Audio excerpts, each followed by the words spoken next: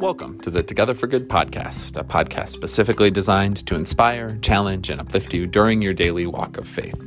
Today's episode is a continuation of our ongoing series called Bethany Storytellers. About once a month or so, Colleen Maki sits down with a member of Bethany and asks them about their story. Today, Colleen sits down with Stephanie Davy. Stephanie was baptized here at Bethany, grew up in the church, and is now raising her two boys here at Bethany as well.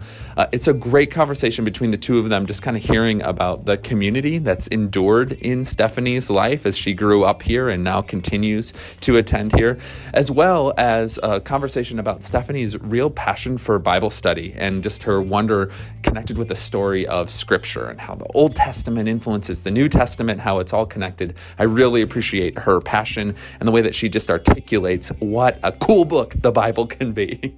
I'm grateful to Colleen for managing this interview, for Stephanie for sitting down for the interview, and for you for listening to this episode. Here we go, a Bethany Storytellers episode.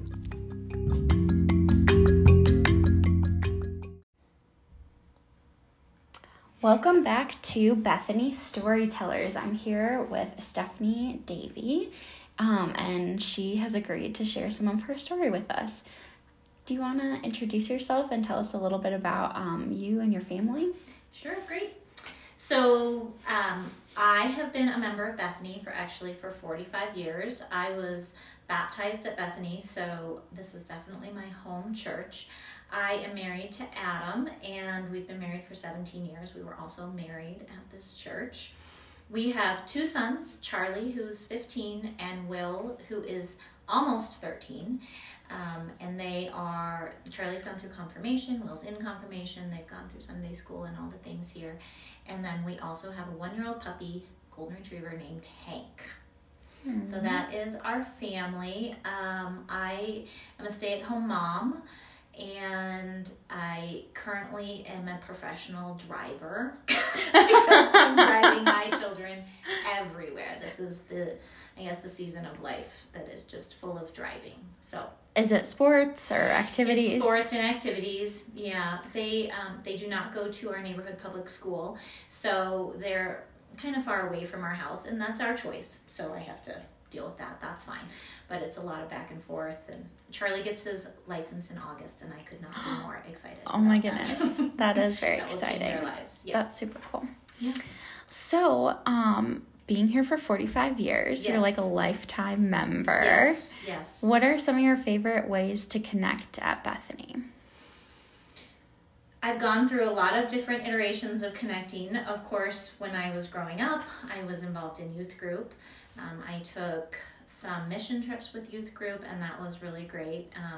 Julie Miller and Scott Miller, who are now married, they were friends of mine in youth group, and that's super fun.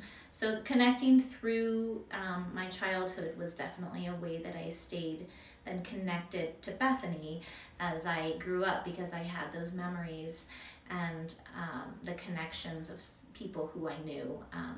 So when I came back to Colorado after going to college, I had been involved in music all my life, and choir specifically, and I joined chancel choir. I was like 23 years old.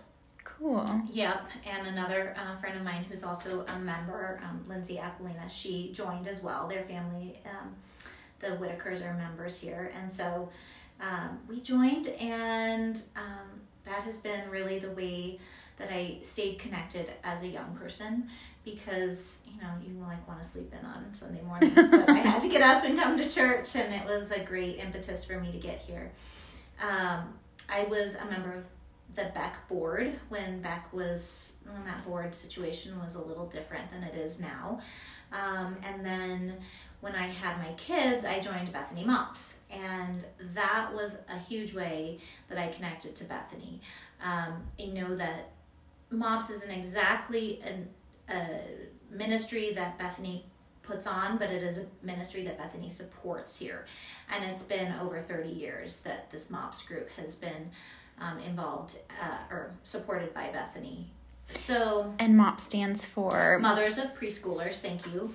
So it is an organization that brings moms who have young children together. And it can be a very hard time of life. Sometimes people have stopped working and they need new friends. They need friends who are in the same phase of life as them. Not everybody who comes to the group is a stay-at-home mom, but you just are experiencing new and different things. And so that was a really amazing organization for me. Here at MOPS, I was in it for, I think, 9 years.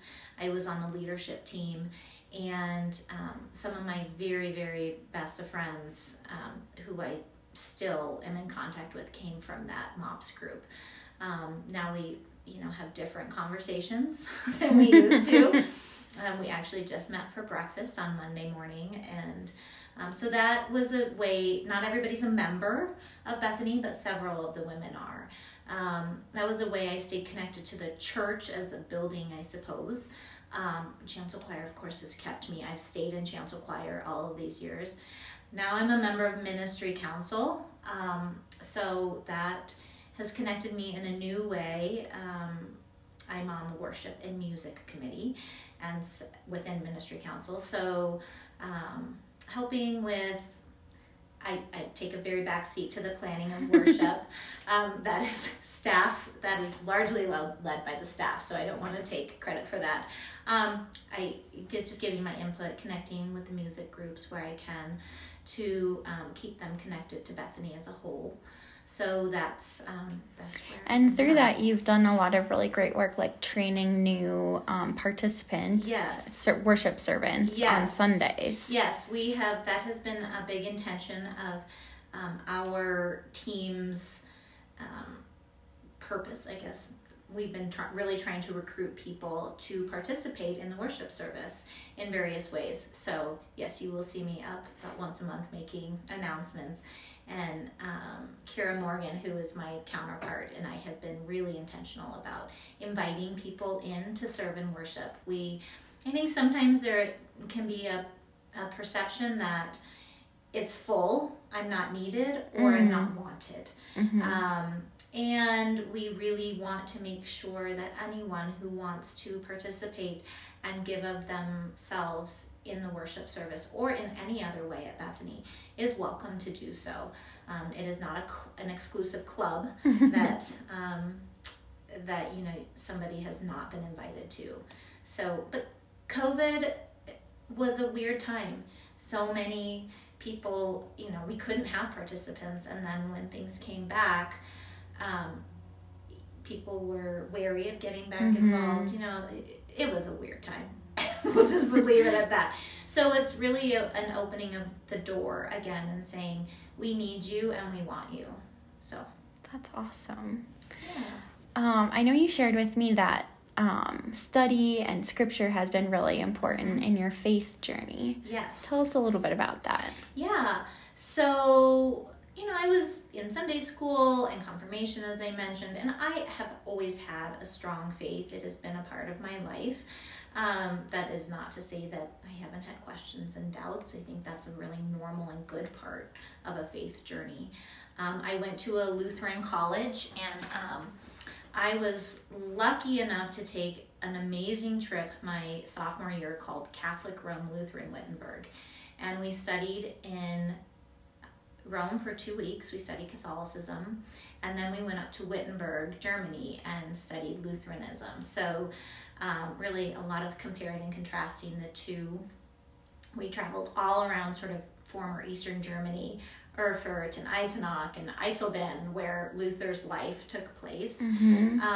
And through that, I think I really began to understand the difference between the Catholic Church and the Lutheran Church and why we believe what we believe. My best friend on the trip was Catholic, so we had a lot of